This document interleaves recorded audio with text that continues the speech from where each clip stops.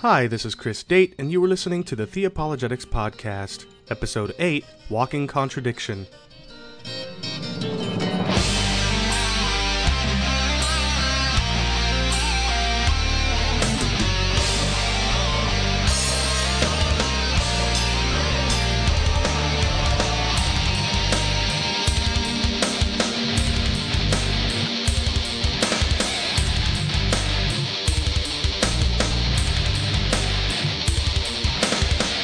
The topic of this episode are what appear to be contradictions in Scripture.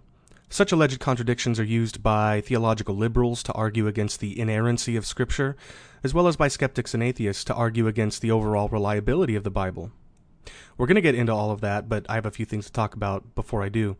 First, you might notice a difference in the sound quality of my voice. I certainly hope that you do, given the amount of money that has been spent on this new microphone that I'm speaking into right now. It's a Blue Microphones Yeti. You can find more information at bluemic.com/Yeti or on amazon.com, where this microphone has received a great number of very positive reviews. And so far what I've heard from my voice is very pleasing in contrast with the voice as recorded by my Xbox 360 Rock Band microphone. So I'm pleased with what I've got, despite the enormous size of this beast in front of me. I suppose that's why it's called the Yeti.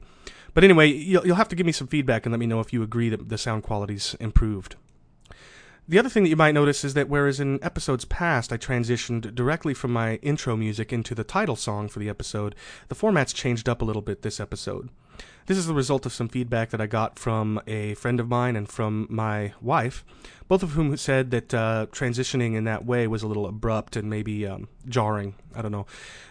And my wife had a great recommendation for a change in format, and you'll see that here in a couple minutes. Again, let me know what you think. I posted this on my blog asking for feedback about how I could switch up the music. I didn't get any feedback, so if you like what you hear, let me know. If you don't like what you hear, let me know, and hopefully we can settle into something before too many more episodes are recorded so that I don't have some sort of jarring change later in the future. Now, I have a prayer request that I hope you'll consider. I've recently entered into a discussion or debate over email with a friend's sister who is an atheist and who has challenged me on the Christian faith. It's the first time that I'm trying out, in any real sense, the presuppositional approach that I learned from Sai in episode 3, and it's gone well so far. I think that the arguments are powerful. I think that the questions I'm asking, I don't think that she has really good answers to. However, ultimately, persuasive arguments is not what's going to win her heart. We Christians don't change hearts, God does, and ultimately it's God's decision as to whether or not to open her heart and mind to the gospel. So I would just ask that you listeners would pray for me and this friend sister of mine. I'm going to keep her anonymous. I'm not going to mention her name. But please do pray for her, and I'll keep you updated as to how that conversation goes as we move forward. I might even share some of the comments so you can see how I've learned to discuss the issue in case you find it helpful. Finally, I'm going to play a promo for a resource I enjoy. And again, I don't have a prepared promo to play that was supplied to me, so I've pieced one together, and I hope you enjoy. Stay tuned. Renewing Your Mind with Dr. R.C. Sproul is next. In our Coram Deo thought for today, let me say to you, dear friends, that you may not want Christ. You may not want to be bothered with religious things. But dear friend, you need Christ. You know you're not perfect. You know that you're not holy. And you know that God is holy. And the biggest problem you will ever face in your existence is how to reconcile that problem. And what Christianity is all about is that righteousness has been achieved by somebody else for me and for all who put their faith in Him. God provides what you need. R.C. Sproul is one of my absolute favorite teachers and theologians. I even had the pleasure of meeting him at a conference on the resurrection not long ago. I even got him to chuckle a little bit. His teaching is powerful, challenging, and true to the Word of God, and I very highly recommend his ministry. You can subscribe for free to his podcast, Renewing Your Mind, at www.ligonier.org. That's LIGONIER.org. And with that, let's move into the topic of this episode.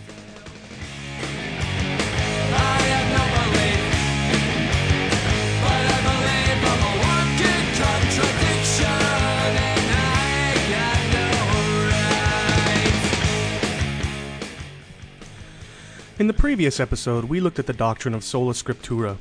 We discovered that the Bible claims that it contains the very words of God breathed out onto the pages of Scripture by men who were inspired by him to write precisely that which he wanted them to write. Therefore, since God is truth, and since his word is truth, we can trust what the Bible says. And it serves as the authority against which we test all other teachings.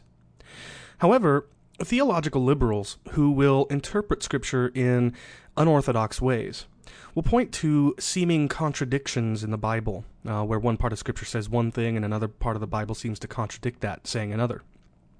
They'll point to this as evidence that we need to be more liberal as far as how we interpret the Scripture, that we can't treat it as being the inerrant Word of God.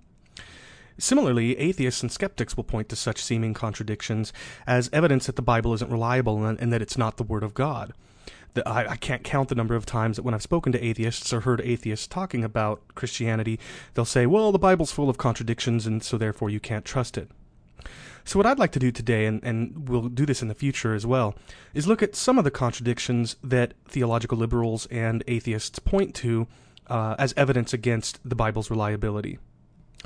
Before I do that, though, I think there's something worth pointing out, and I think that you should point this out if you're challenged by skeptics about contradictions in the Bible. What I want to point out is that objecting to the reliability of Scripture based on a logical contradiction assumes that logic is valid. This is something we talked about in episode 3, so as a refresher, I would encourage you to listen to that episode if you haven't already. But the point here is that objecting to contradictions in Scripture assumes that logic is valid in all cases, and that it serves as an objective standard against which to test something like Scripture. But an atheistic worldview cannot account for such an objective standard. The laws of logic are immaterial, they're objective, they're absolute, they apply everywhere and in every circumstance, and none of these things can be accounted for in an atheistic worldview. They're merely assumed. So the very first thing that I would do if somebody challenged me on contradictions in Scriptures, I would ask them to account for the validity of logic when it comes to their objections. And, again, go back to episode 3 and listen. You can also check out other presuppositional apologetics resources, and maybe I'll try to include some in future episodes. But anyway, that would be the starting point for me. And what I would point out is that a biblical worldview, one which presupposes the truth of the Bible, does account for the validity of logic because it's an expression of God's mind. And it presupposes that humans have the capacity to use logic properly because we're created in the image of God. So with that presupposition, my goal, and I think the goal of any biblical Christian, is going to be to demonstrate that what seem at first blush to be contradictions in Scripture aren't in fact such contradictions. So we're going to begin with what I think is a very common, very popular seeming contradiction pointed to as objections against the reliability of Scripture. And it's in the very first two chapters of the Bible, Genesis 1 and 2. The claim is often made that chapters 1 and 2 of Genesis depict two contradictory accounts of creation. The Skeptics Annotated Bible puts it this way. In the so-called first account, humans were created after the other animals. And the website will quote Genesis chapter 1, verses 25 to 27, which reads, "And God made the beast of the earth after his kind, and cattle after their kind, and everything that creeps upon the earth after his kind. And God saw that it was good, and God said, Let us make man in our image. So God created man in his own image." But in the so-called second account, in Genesis chapter 2, verses 18 to 19, humans are created before the other animals. It quotes, "And the Lord God said, It is not good that the man should be alone. I will make him an helpmeet for him. And out of the ground the Lord God formed every beast of the field, and every fowl of the air, and brought them unto Adam to see what he would call them. And whatsoever Adam called every living creature, that was the name thereof." So this is the first alleged contradiction, that Genesis chapter 1 depicts humans created after animals, whereas the second chapter of Genesis depicts them being created before the other animals. But the objection doesn't end there. They'll also point to Genesis chapter 1, verse 27, which they say depicts the first man and woman being created at the same time. That verse reads, "So God created man in his own image. In the image of God created he him, male and female created he them." And then they'll point to Genesis chapter 2, verses 18 to 22, in which it appears as though the man was created first, and then the animals, and then the woman from the man's rib. That passage reads, "And the Lord God said, It is not good that the man should be alone. I will make him an helpmeet for him. And out of the ground the Lord God formed every beast of the field and every fowl of the air, and brought them unto Adam to see what he would call them. And the Lord God caused a deep sleep to fall upon Adam, and he slept. And he took one of his ribs, and closed up the flesh instead thereof. And the rib which the Lord God had taken from man made he a woman, and brought her unto the man." And here's one more, not listed at the Skeptics Annotated Bible Online, but I've heard pointed to. Some skeptics will point to an apparent contradiction in the order in which humans and plants were created. In the so-called first account, plants are created on day 3 in verse 11 of chapter 1, which reads, "Then God said, Let the earth sprout vegetation, plants yielding seed, and fruit trees on the earth, bearing fruit after their kind with seed in them, and it was so." Humans, on the other hand, are not created until day 6 in verse 26, which reads, "Then God said, Let us make man in our image, according to our likeness, and let them rule over the fish of the sea, and over the birds of the sky, and over the cattle, and over all the earth, and every other creeping thing that creeps on the earth." But in the alleged second account of creation, the first man is created before plants. Verse 5 in Genesis chapter 2 tells us, "Now no shrub of the field was yet in the earth, and no plant of the field had yet sprouted, for the Lord God had not sent rain upon the earth, and there was no man to cultivate the ground." And then in verse 7, man is created. "Then the Lord God formed man of dust from the ground, and breathed into his nostrils the breath of life, and man became a living being." Then in verses 8 and 9, God creates plants. "The Lord God planted a garden toward the east in Eden, and there he placed the man whom he had formed. Out of the ground the Lord God caused to grow every tree that is pleasing to the sight, and good for food." So, here are 3 alleged contradictions between chapters 1 and 2 of Genesis, which are perceived by some to be 2 separate accounts of creation. Are the skeptics right? Are these 2 chapters of Genesis contradictory? And does this cast doubt on the inerrancy of Scripture? I don't think so, and I'm going to do my best to explain why. But I would encourage you to check out my show notes, as I'll be including a link to a blog post I wrote some time ago that answers this objection in more detail. Now, the last contradiction that we looked at was that Genesis 1 depicts plants being created before man, whereas Genesis 2 depicts plants being created after man. Now, if you take a closer look at Genesis chapter 2, what it says did not exist before man, at least in this context, was any plant or shrub of the field. That Hebrew word there is a reference to a limited area of flat land suitable for agriculture. So it's not talking about any plant in general. It's talking about, very specifically, cultivated plant life, agriculture. And why? Because we see in this verse that there was no man to cultivate the ground. This wouldn't preclude other kinds of plants, not cultivated agriculture, from having existed before God created man in Genesis chapter 2. So there's no contradiction there. But somebody might object to this, saying that verse 9 says that the Lord God caused to grow every tree that is pleasing to the sight and good for food after he created man. Whereas in Genesis chapter 1, on day 3, God created the fruit trees on the earth bearing fruit after their kind. This would appear to be still a genuine contradiction between these 2 chapters of Genesis. And while I think that there are a couple of different answers that I've seen offered up anyway, I believe the best answer is one that is found in answering the other alleged contradictions between these so-called creation accounts. So we're going to look at that now. While several translations of the 2nd chapter of Genesis render the original in such a fashion as to suggest chronological order of creation, others don't. Take, for example, the New International Version. Verses 7 to 19 read, "The Lord God formed the man from the dust of the ground, and breathed into his nostrils the breath of life, and the man became a living being. Now the Lord God had planted a garden in the east, in Eden, and there he put the man he had formed. And the Lord God made all kinds of trees grow out of the ground. Now the Lord God had formed out of the ground all the beasts of the field and all the birds of the air. He brought them to the man to see what he would name them. And whatever the man called each living creature, that was its name." The words as rendered by the New International Version are fully compatible with the 1st chapter of Genesis. God had planted a garden and had formed the birds and land animals. Then he creates Adam, places him in the garden that he had formed, brings the animals that he had formed to him, and finally he creates Eve. Thus, the the two sequences of events are in harmony. Plants, then birds, then land animals, then man, then woman. And this hints at something. Notice that in verse 8, God planted a garden in a specific geographic location and placed the man there. That's in stark contrast to the creation of vegetation described in the first chapter of Genesis, which appears to be across the whole earth. Thus, God is simply causing certain kinds of vegetation, which he had already created outside of this geographic area, to grow in this specific garden. Then, with a specific purpose in view, namely the naming of all birds and land animals in an effort to find a suitable companion, God forms examples of all the creatures he had already created prior to creating Adam, and presents them to him in this specific geographic area. After all, how long would it have taken for every kind of land animal created to make its way by foot to this one small garden wherever it was located? It certainly would be more time efficient for God to simply form examples of previously created animals right there in the garden for Adam to name. So it's perfectly reasonable to see the first chapter of Genesis as a chronology of the whole creation week, with the second chapter sort of zooming in, temporally speaking anyway, on day 6, and geographically speaking on the Garden of Eden.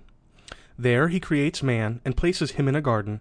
He plants in that garden what he had already planted elsewhere, except for the tree of knowledge and the tree of life. And he forms wildlife in that garden which he had already formed elsewhere. There simply is no contradiction because they are not two separate accounts of creation. Now, the next contradiction that we're going to look at, I call one donkey or two. And again, I'll include a link to a blog post where I explain this contradiction in better detail. In Matthew's account of the triumphal entry, the gospel writer is alleged to have misinterpreted biblical prophecy and tells us that Jesus sent his disciples to fetch a donkey and its foal and rode into Jerusalem upon them both at the same time.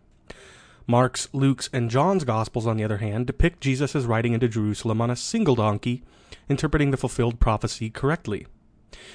This, the skeptic will argue, is a clear example of two mutually exclusive accounts, and therefore one or both accounts must not be the inerrant word of God we Christians claim it is. What we'll see, however, is that Matthew did not misunderstand the prophecy he claimed was being fulfilled, and his account does not contradict the others. He merely chose to relate details that the other authors omitted. The prophecy Matthew was claiming was being fulfilled is found in Zechariah chapter 9, verse 9, which reads, "Rejoice greatly, O daughter of Zion.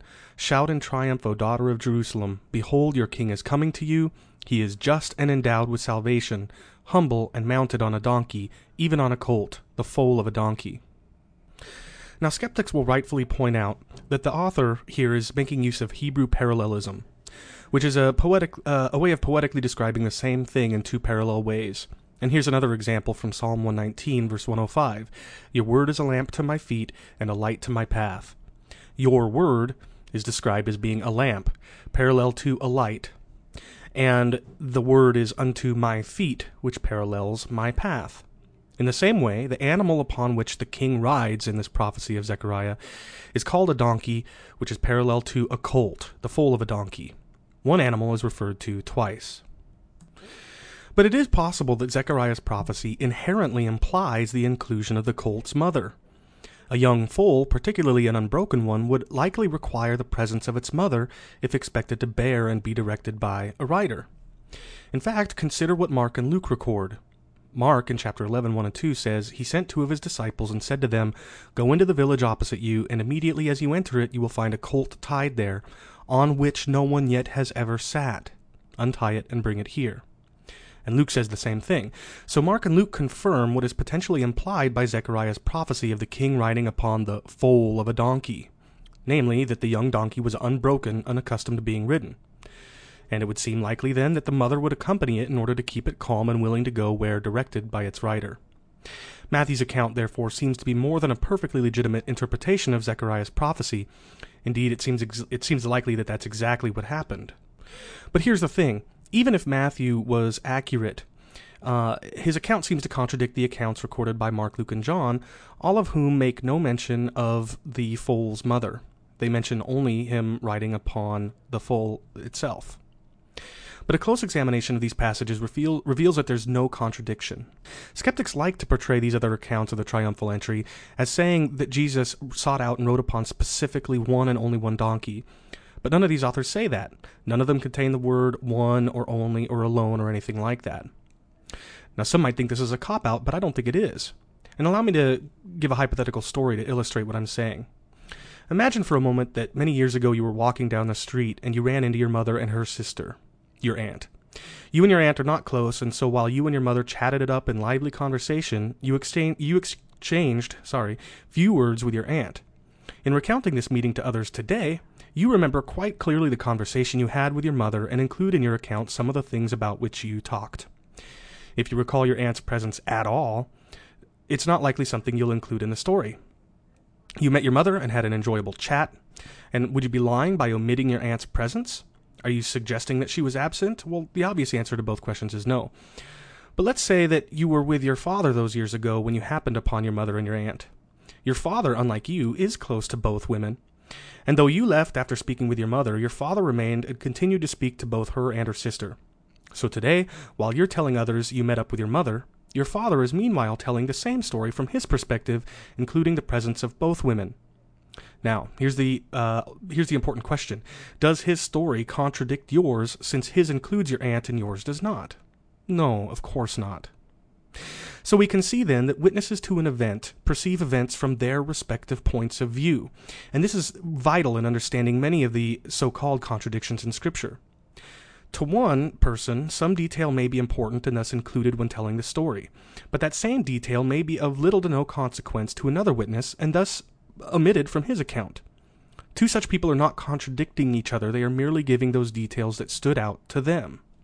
But there's still one challenging question left to be answered, and that is, how could Jesus have possibly ridden two donkeys at the same time?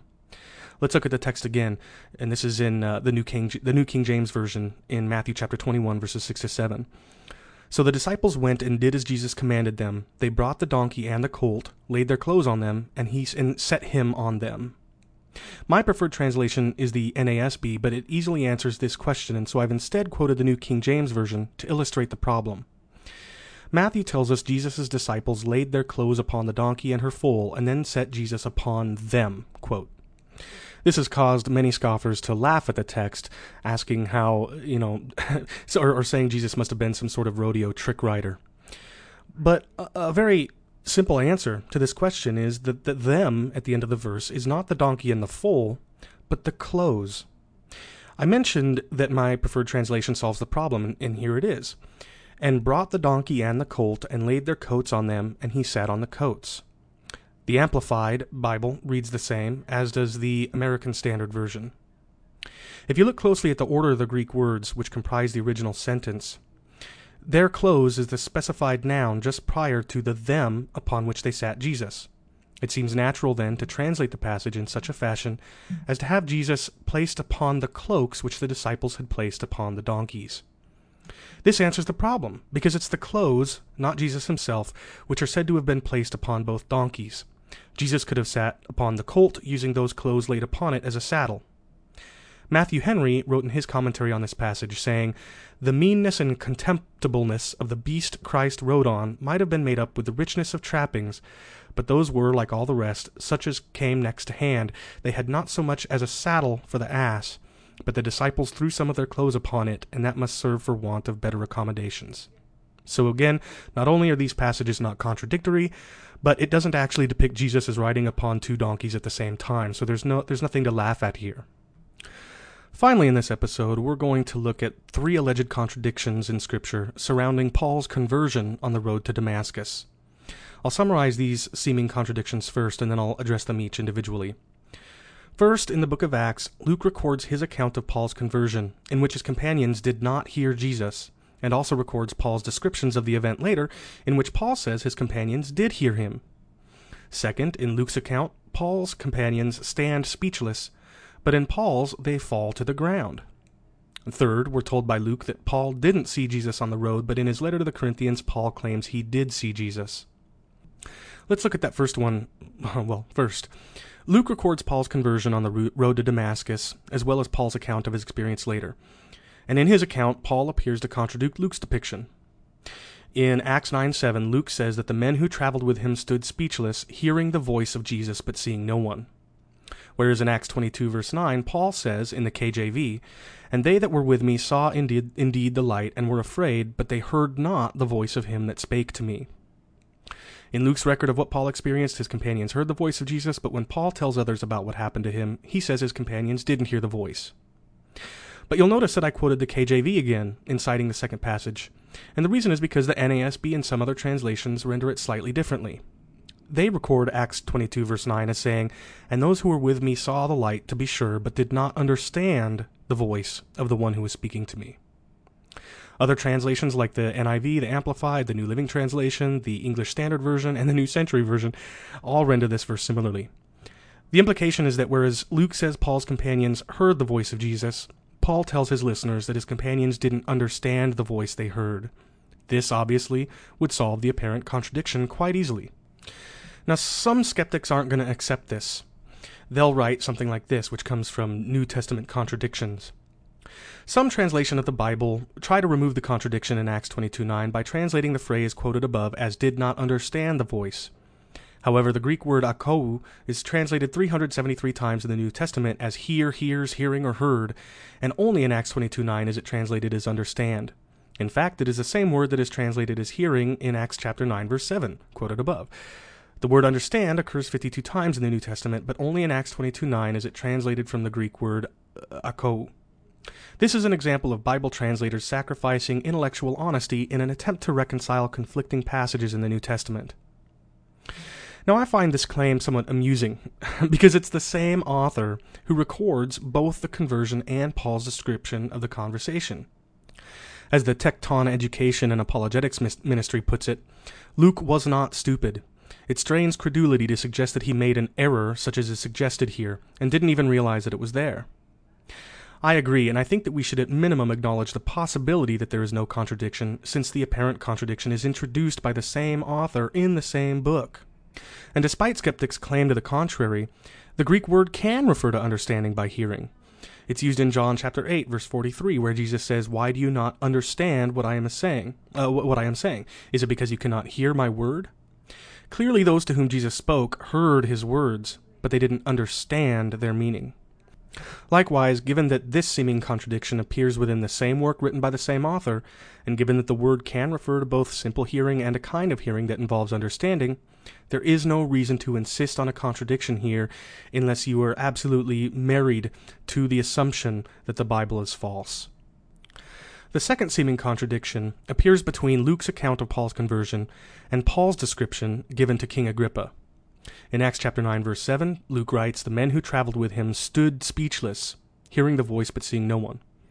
But in Acts 26, verse 14, Paul said, "And when we had all fallen to the ground, I heard a voice." So it would appear that Luke's account depicts Paul and his companions standing, whereas Paul tells King Agrippa that they had all fallen.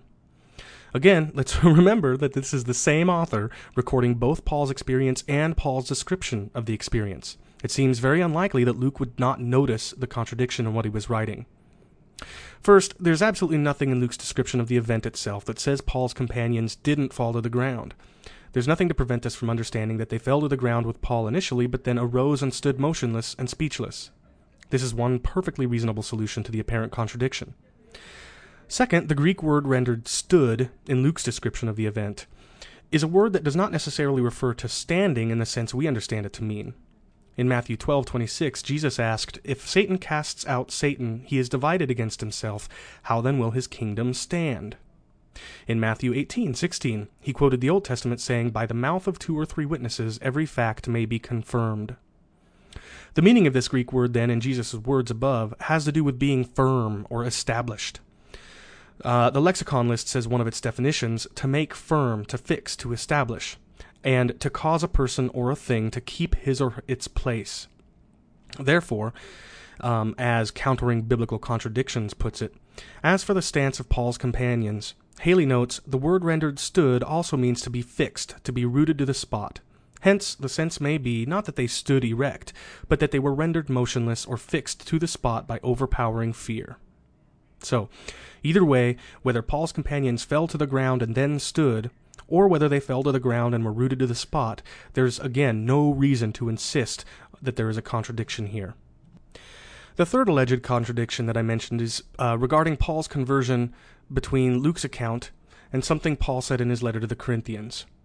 In Acts chapter 9, verse 8, Luke writes, Saul got up from the ground, and though his eyes were open, he could see nothing. And leading him by the hand, they brought him to Damascus. But in 1 Corinthians chapter 9, verse 1, Paul writes, Am I not an apostle? Have I not seen Jesus our Lord? And then again in 1 Corinthians chapter 15, verse 8, he says, And last of all, as to one untimely born, he appeared to me also.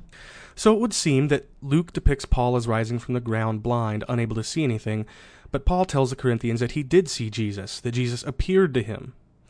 The alleged contradictions we looked at before were written by the same author, but we don't have that same luxury here, because Luke authored the book of Acts, but Paul is the author of the letter to the Corinthians. But in reality, this is again not a contradiction at all. It doesn't even really appear to be.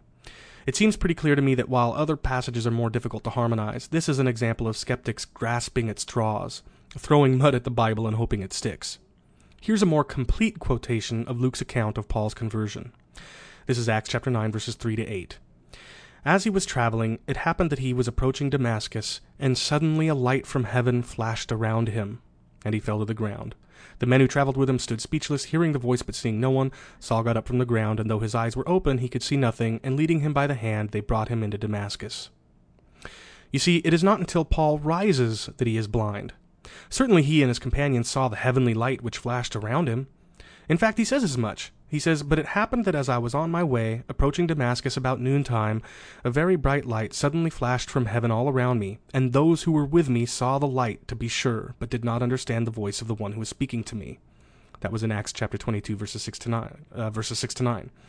And then again in Acts 26:13, he says, At midday, O king, I saw on the way a light from heaven, brighter than the sun, shining all around me and those who were journeying with me. It is evident that the light Paul saw was the risen Jesus Christ. Paul didn't say he saw Jesus in the form of a man, just that he saw him. It's unreasonable to insist that this is a contradiction simply because Luke says Paul saw a light and not a human form.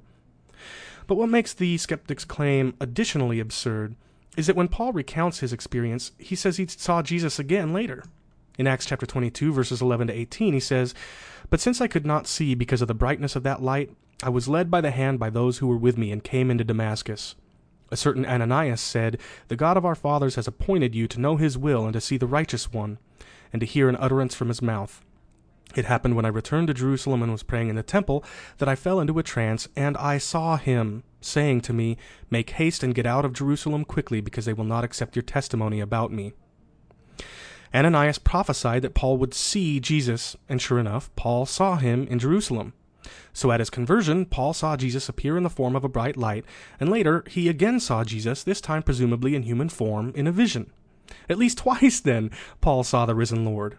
And so Paul's words in his letter to the Corinthians is not a contradiction at all. Now, I'm going to make this episode short. We're at about 33 minutes now, and I'm only going to talk for another minute or two. What I want to explain to you, what I want to leave you with is this. The very clear and coherent answers that I've given to these contradictions are nothing new. They've been around for a long time, and anybody who has seriously looked into them is aware of the answers. They may find the answers unsatisfactory, and, that's perfectly fine. I think they're being unreasonable. The point is, it is patently false to say that it has been proven that the Bible contains numerous errors, which atheists and skeptics and liberals often do. But that is simply a factual error. Just because you aren't satisfied by the answers Christians give does not mean that any such thing has been proven. There are a great many more alleged contradictions to examine, and we will in future episodes. But I want you to remember all this as we continue to look at them. A few are somewhat difficult to harmonize, but the vast majority are very easy, and were harmonized very easily and logically long ago. If someone tells you that the Bible has been proven to contain numerous errors, simply ask for specifics, jot them down, and ask him if he's willing to allow you to respond after you've looked into them. If you'd like help, you can email me at theapologetics@hotmail.com, or you can just do a little bit of research on the internet, and I guarantee you'll find the answer. Do not worry or be nervous. As we've seen, the bark of skeptics is bigger than their bite, and their bite is very weak. The Word of God, the Bible, does indeed contain the very words of God, breathed out onto the pages of Scripture through the men he inspired to write exactly what he wanted them to. And because God is perfectly true and cannot contradict himself, you can trust what the Bible says. I hope you've been encouraged by what you've listened to. We'll look at more contradictions in the future, and until then, I hope that you'll join me for the next episode of the Theapologetics Podcast. Until then...